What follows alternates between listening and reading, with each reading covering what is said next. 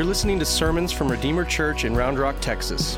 Redeemer is a gospel-centered, missional family learning and living the way of Jesus in the suburbs of Austin.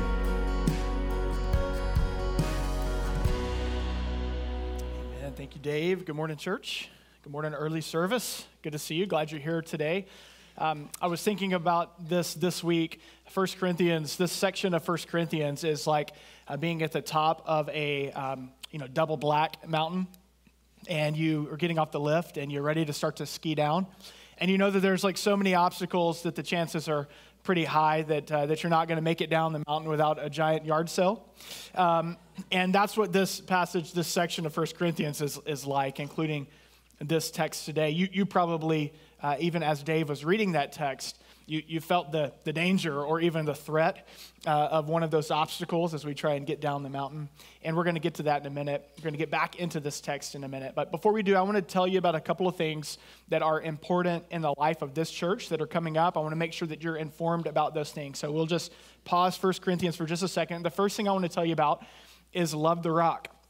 Love the Rock is coming up this Saturday. What is Love the Rock? If you're new with us at Redeemer, Love the Rock is one of my favorite days of the year. It's where many churches in Round Rock come together. We often say the Big C Church, the capital C Church in Round Rock, where we come together and we serve the city together. We want to put the love of Christ and the unity of Christ on display through brothers and sisters, even among different congregations coming together to meet the needs of the city of Round Rock. We've been doing this since about 2016, and it has been so cool to see how God has given the church collectively in Round Rock unity and favor with the city. So if you don't have anything going on this Saturday morning, you can shoot that QR code right now that's back here.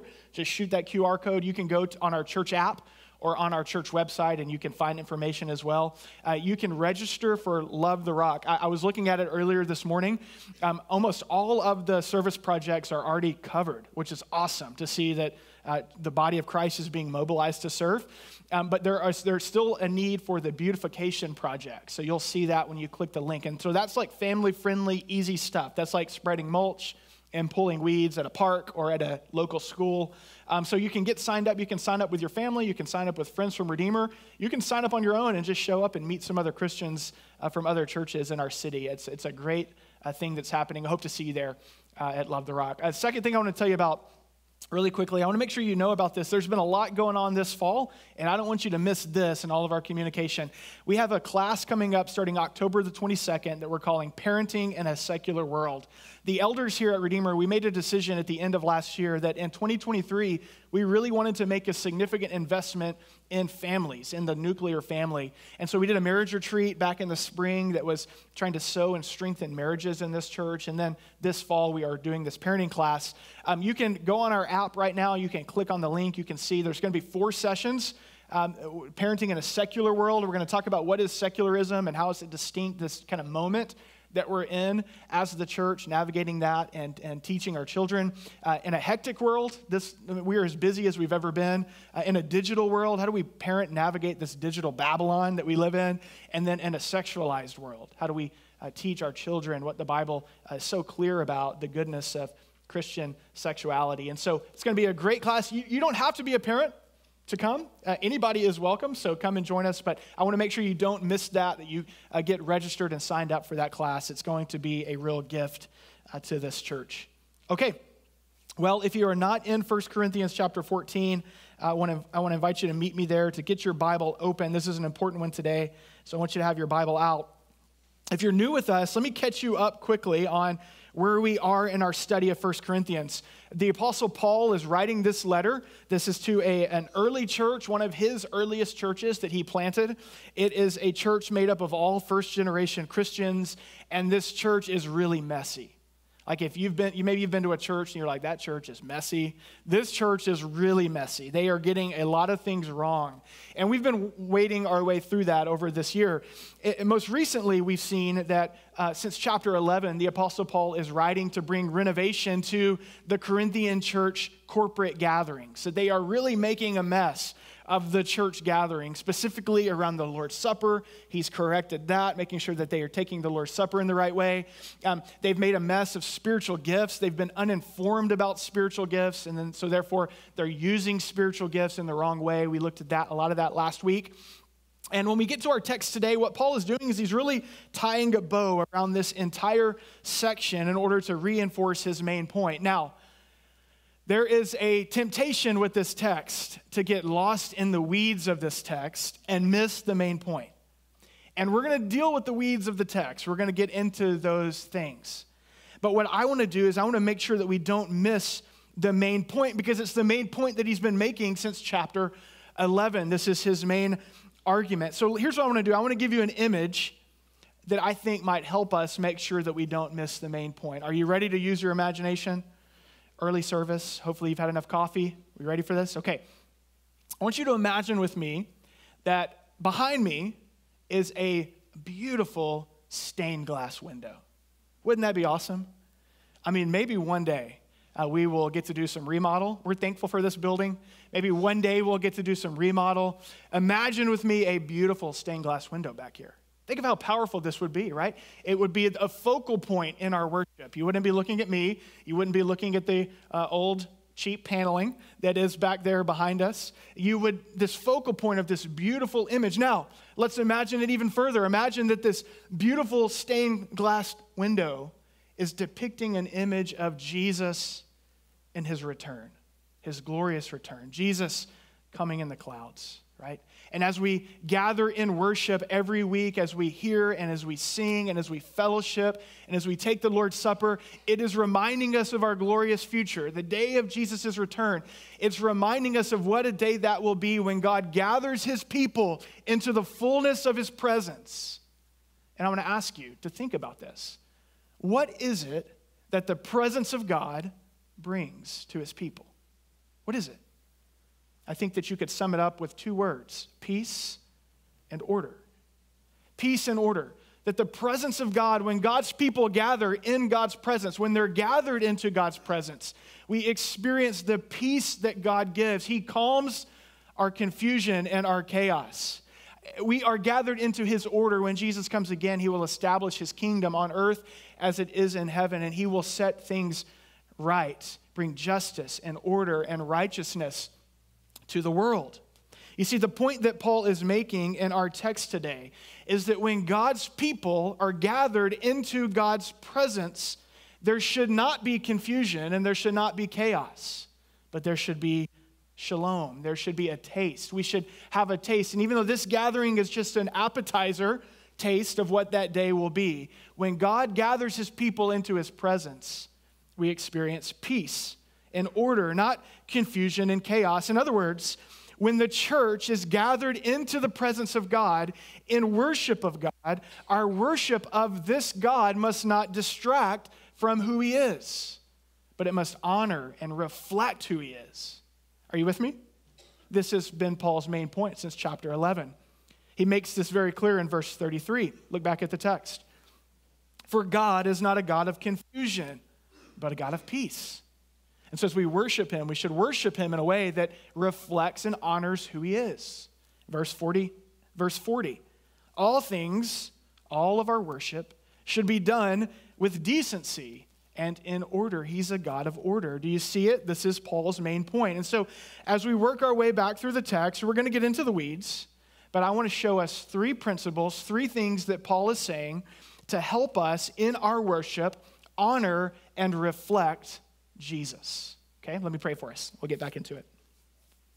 Father, we thank you for this space that you have carved out for us as a grace to encounter you, to be gathered up together in your presence, to hear your word, to sing your praise, to remember what is ultimately true, to have our focal point be not on our circumstances or our situations or even on ourselves, but to have our focus and our focal point be you and what you've done and what you've promised and what you will do upon your return. We thank you that you gift us with the grace of the gathered church. And I pray that as we walk through your word today, that you would speak to us. Just say simply, God, we want you here in this space. We need you in this space. We invite your presence as we open your word. We open our ears to you, and we ask humbly that you would speak to us and you would meet us in our worship. In Jesus' name, amen. 3 principles to help us honor and reflect Jesus in our worship. The first is this: worship that honors and reflects Christ tells the gospel story. There is nothing worse than gathering with the church and not hearing the gospel. Amen? There's nothing worse than gathering with God's people and not hearing the good news about Jesus Christ. See, the gospel, the good news of Jesus, what God has really done in real time and real history that forever has changed everything for those who put their faith and trust in him.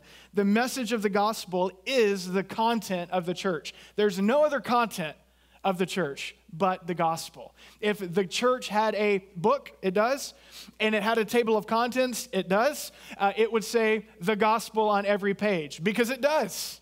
The gospel is the content of the church from Genesis to Revelation. I want you to look back with me at verse 26. We see this, it's subtle, but it's here. 1 Corinthians 14:26, he says, what then? So in conclusion, he's summarizing this whole section. What, brothers and sisters, when you come together, each one has a hymn, a lesson, a revelation, a tongue, an interpretation. Let all things be done for building up. He's talking about the content of the gathering, and he says that the content of worship ought to be for building up. Everything that we do exists to build up. I want you to know that building up is Paul's lingo for maturing in the gospel. Everything that we ought to do ought to mature us or strengthen us in the gospel, in God's good news for our lives. Paul says, when you come together, let all things be done in your singing, in your teaching, in your speaking, in your sharing. Let it all be centered on Christ, building up in Christ. One thing I love about this verse in particular is that we get a glimpse into what an early church worship gathering would have entailed. It's fun to think about this. The early church's worship gatherings would have looked different in a lot of ways than even what we do today. It would have taken on a different form and a different shape, and it's important to acknowledge that, right? I mean, first of all, the earliest churches didn't have buildings like most churches, many churches in our context do today. Even there's churches, brothers and sisters in different parts of the globe today that don't have buildings, and so their gatherings look different than ours do. The early churches would have met in homes. Usually the largest home in the community would host, and so you can maybe think about who that is in this church. In those days, we're like, well, whether you like it or not, we're all coming over to worship. That would have been the picture. These homes would have held at most probably 40 to 45 people, maybe more if they were spilling outside of the common areas of the home, outside into public space. And so the size dynamics of the early church were different than ours today, certainly. Their gatherings also would have been a lot longer than ours are today. We have the luxury and the opportunity to gather in freedom in many other different ways. We gather throughout the week in homes. I love walking into coffee shops and seeing you guys gathered together around the Bible. We're able to keep up with each other through text messaging and phone calls and social media to stay connected as God's people. They wouldn't have had this luxury then. And so their gatherings were much longer than ours are today, which meant a lot more opportunity for people to share and to speak, people to serve and to use their gifts and to meet needs. And so we must remember that the early church gathering, it took on different form because it was a different culture and a different time and a different custom. But what I love about this text is not only does it remind us that their gathering was a bit different than ours is today in its form, but it was very similar to ours, and it ought to be similar in every age in the sense of its content. I want you to see that the substance, the content of our worship ought not ever change. It must always be the gospel. When the church gathers, the church sings, and the gospel is our song. I love that we did that this morning, that we sang the gospel so clearly, truths of the gospel. Paul says here, when you come together and you bring a hymn, let it be for the building up in the gospel. The church sings, and singing in our worship is both a ministry of the word and it is a means of offering. In other words, as we sing, we are hearing and being reminded and being instructed in what's true, and we're also offering something back to God in worship. I love Colossians 3:16. Colossians 3:16, Paul says this. He says, let the word of Christ dwell in you richly, teaching and admonishing one another and all wisdom, and singing psalms and hymns and spiritual songs with thanksgiving in your hearts to God. And we see that kind of double, dual role of singing. When the church gathers, we sing, and the gospel is our song, and the gospel instructs us, and our singing instructs us and builds us up, and it gives us the opportunity to give back to God praise and thanksgiving from our hearts. And so we see that when the church gathers, it sings, the gospel is our song. And then we also see in this verse that when the church gathers, it learns. It learns, and the gospel is our teacher. The gospel is our teacher. The word, God's word comes through different vessels and in different ways, but the gospel is our content. It is our teacher. This is a core element of the church's worship, even from its inception. Acts 2:42 tells us that the earliest Christians, the very first Christians, what did they do? They devoted themselves to what? The apostles' teaching. The apostles' teaching. When the church gathers, it learns. I want you to think about this. The Corinthian church, they didn't have the Bible as we do today. What did they have? They had the Old Testament. They had the apostolic teaching. So they had what was delivered to them by Paul, the core message of the gospel and the way of life of the gospel. They had words that were inspired by the Holy Spirit. This is a big part of 1 Corinthians. And then later on, over time, they began to get the instruction of the apostles through the New Testament letters. And for generations, it's been God's word that has built up and instructed and taught God's people.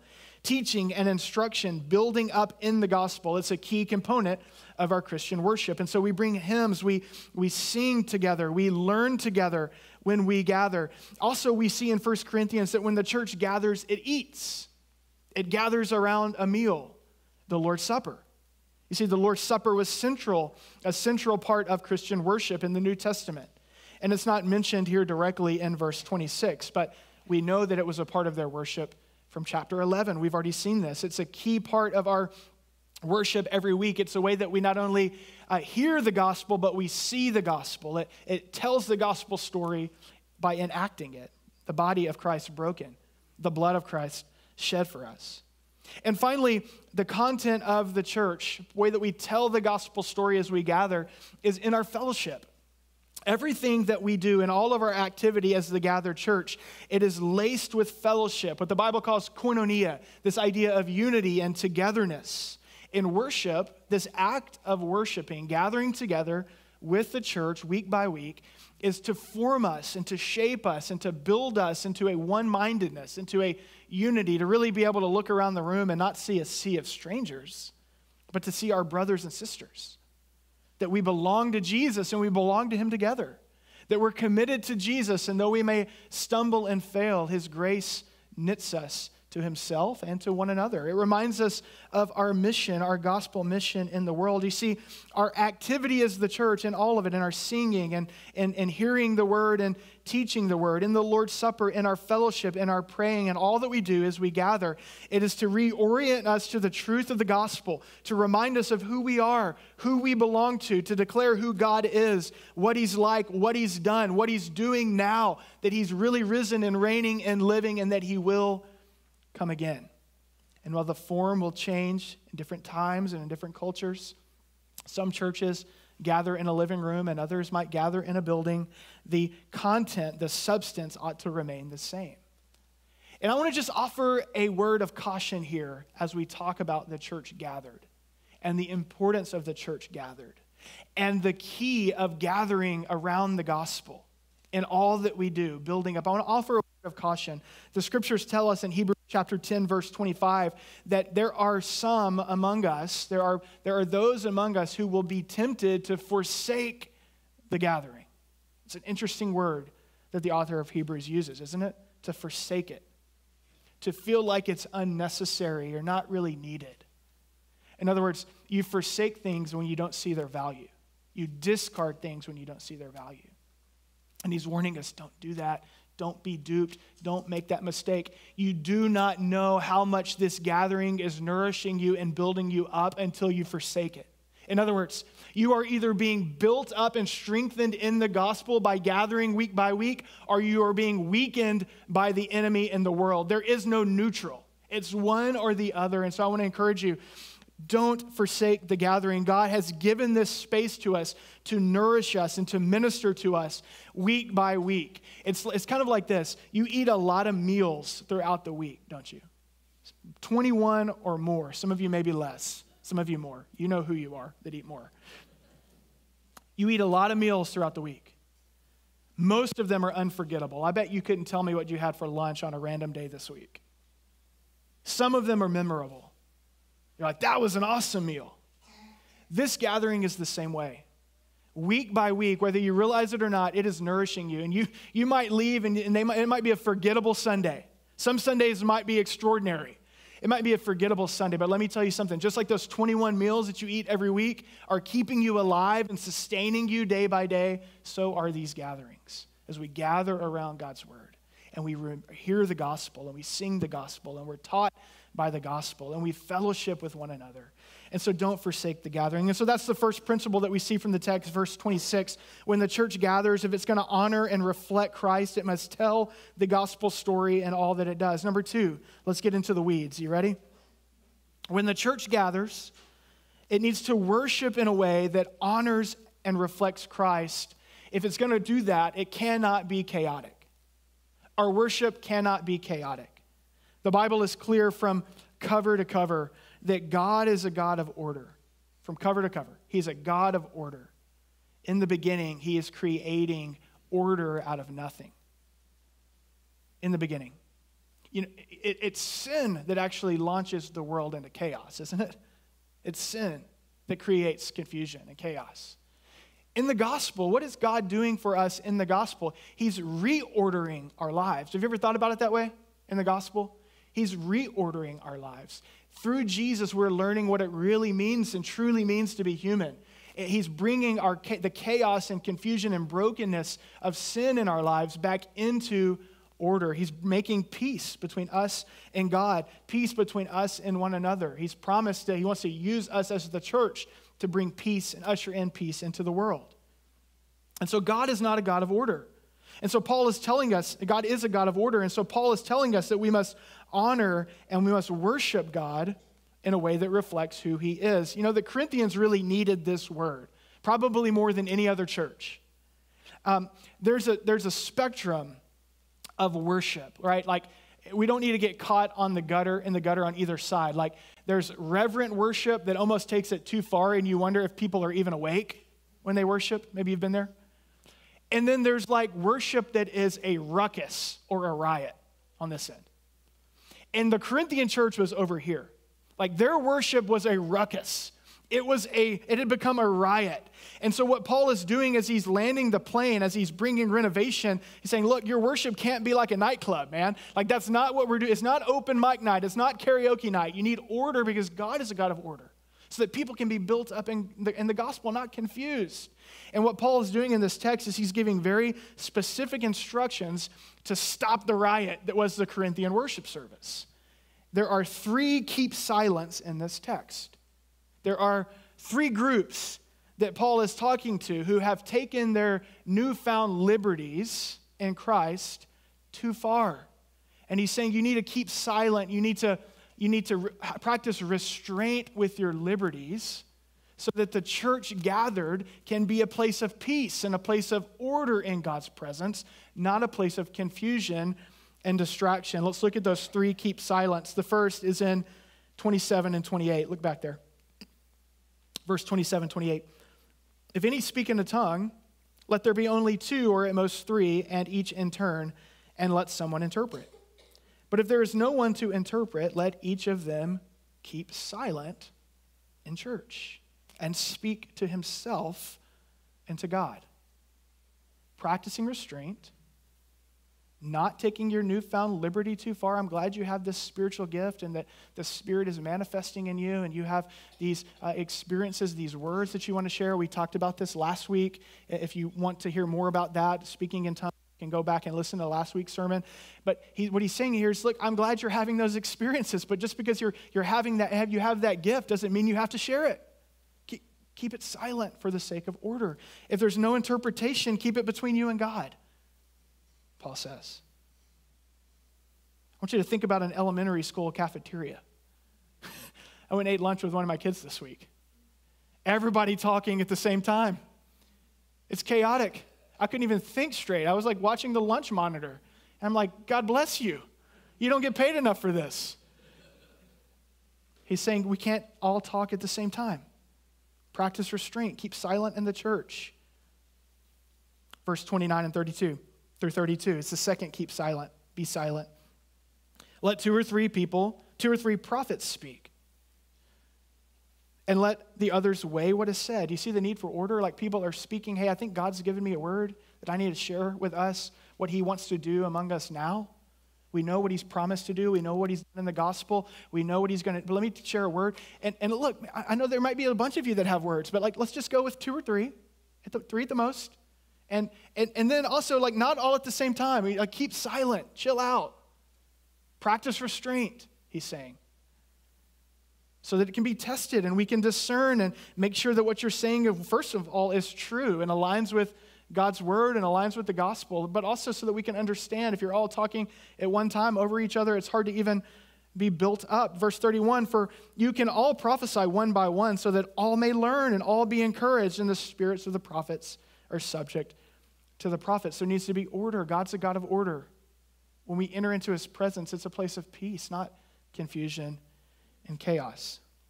And then we get the third keep silent, verse 34 through 35. Look at verse 34. And the women should keep silent in the churches, for they are not permitted to speak, but should be in submission, as the law also says. If there is anything they desire to learn, let them ask their husbands at home, for it is shameful for a woman to speak in church. I want to give you two things that I promise are true, that are clear. Number one, when Paul gives this instruction, he's talking to wives. So he's not talking to women in general, he's talking to wives. This is why he references submission in accordance to the law. He's reiterating what he's already told us in chapter 11. Do you guys remember my sermon on head coverings in the church?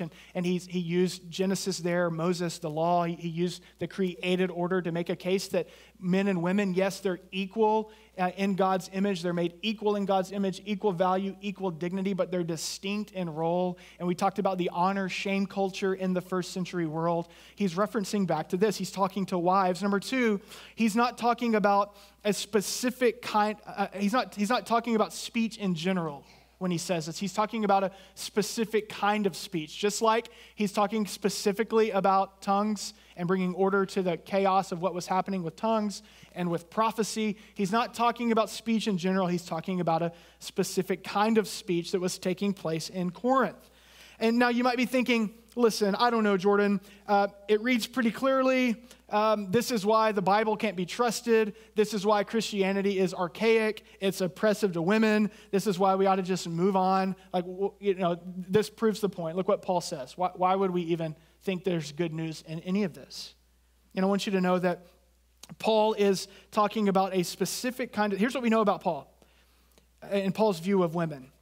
1 Corinthians chapter 11, verse 5, he's already told us that women in the church can prophesy and pray. It's right there. We talked about this a few weeks ago. He's already told us that they can prophesy and pray. In verse 26 of this very text, he says, when each one brings a hymn or a lesson or an instruction. The original languages in the text are very clear that Paul is talking about men and women. And so what is the speech that he's talking about? Well, the interpretive key to this verse is in verse 35. There are two words in verse 35. One is the word learn, and the second is the word shame. And I want you to know that the majority of Bible scholars, even across different theological spectrums, all agree that the specific issue that Paul is talking about is a kind of disruptive speech that was happening in the Corinthian church, particularly women in the church, wives in the church, who are either in curiosity asking questions or perhaps in their newfound freedom and liberty in Christ, challenging what is being prophesied, what is being spoken, what is being taught. This is what almost all scholars will say. It's disruptive speech, questioning or challenging what is being taught in the church gathering. In other words, they too are taking their liberty too far, these particular wives. They feel the freedom in the church to do something that would have not been tolerated at all in Greco-Roman culture. There's a quote I came across this week. I was going to share it with you, but I forgot. It's from Plutarch, and he quotes from first century culture that is instruction that women, wives in particular, are not to even speak in public. It would have been shameful in an honor-shame culture for women to speak in public. But yet in their newfound freedom in Christ, in the church, women are empowered. And so they feel the freedom to speak, and maybe even Paul is saying, hey, let's get disruptive. Like if you have questions, if you want to keep learning, ask those questions at home. Learn at home for the sake of order and for the sake of peace. And so I like this interpretation. I think it's a good one. I think it fits. I think it fits with the Bible as a whole. I think it fits with 1 Corinthians. Paul's writing to bring order to chaotic worship. He's not writing to disparage women in the church. And if unfaithful Bible teachers have proof texted this passage, if they've just pulled it out of its context and they've used it weaponized it in an abusive way, if you've experienced that, I want you to know that I'm sorry that you've experienced that. This is not the picture of Jesus' church. And so he's saying order. Order. We need to worship in a way that reflects the peace and the order of God. One more principle. We see it in verses 36 through 38. So when the church worships, it ought to tell the gospel story. It ought to worship in a way that's not chaotic. And it ought to worship and honor Christ through humility. Worship that honors and reflects Christ is humble worship. Look at verse 36 through 38. Paul writes, "Or was it from you that the word of God came? Or are you the only one it has reached? If anyone thinks he's a prophet or spiritual, he should acknowledge that the things I am writing to you are a command of the Lord. If anyone does not recognize this, he is not recognized." It appears that Paul is anticipating that some of the believers in Corinth would not receive well what he's been saying. And so he reminds them of a few things. First of all, are you the only people that have the gospel? I don't think so. If it weren't for me, you wouldn't even know the gospel. If you think you're smart and spiritual and you can just say whatever you want to say whenever you want to say it, remember that what I'm telling you is a command from the Lord. I'm an apostle, Paul says. And so I think this is important because it reminds us of a few things. First, it shows us and reminds us of how prevalent and how powerful pride can be, that in our flesh, we can easily start to make worship of God about us. We can want worship of God. Instead of it being about God and what God has intended this gathering to be, we want to make it about our preferences. In our flesh and in pride, we are quick to want to make worship about our priorities.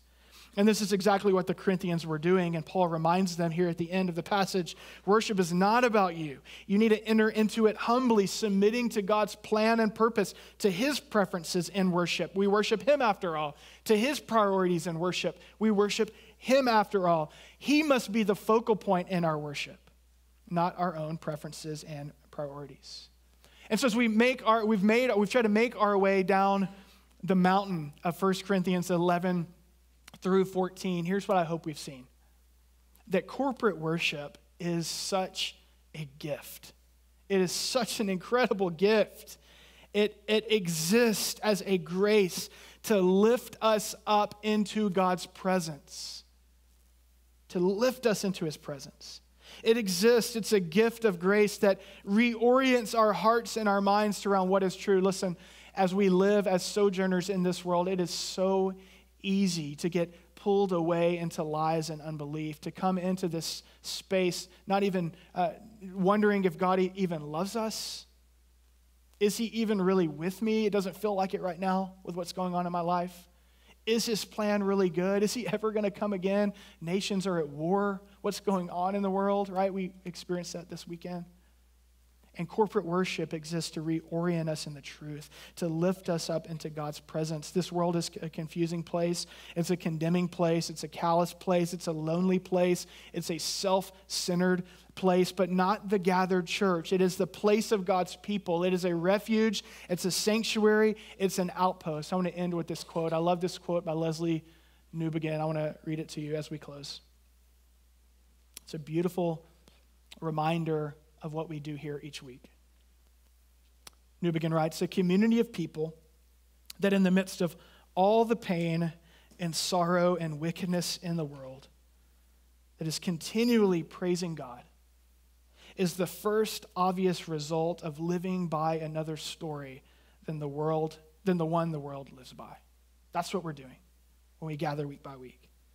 His people of his praise, telling his story, modeling his peace, humility, love, order, until the day that he comes again and brings it in full. Let me pray. Father, we thank you for the gift of your word. We thank you for the gift of gathered worship. And I pray simply, Father, that as we enter into a time of response, that you would meet with us, that we would encounter your presence, that you would flood our hearts with your peace, that you would reorient our minds with your truth, that you would nourish us and build us up with your supper, that you would minister to us by your Spirit as we sing and as we pray and as we respond. I pray that you would use this space week by week to form us and shape us as a people who are undeniably living by a different story than the world lives by. Make us a people of faith, a people of hope, a people of love, a people of resurrection. We pray. We thank you for your grace. We thank you for your mercy.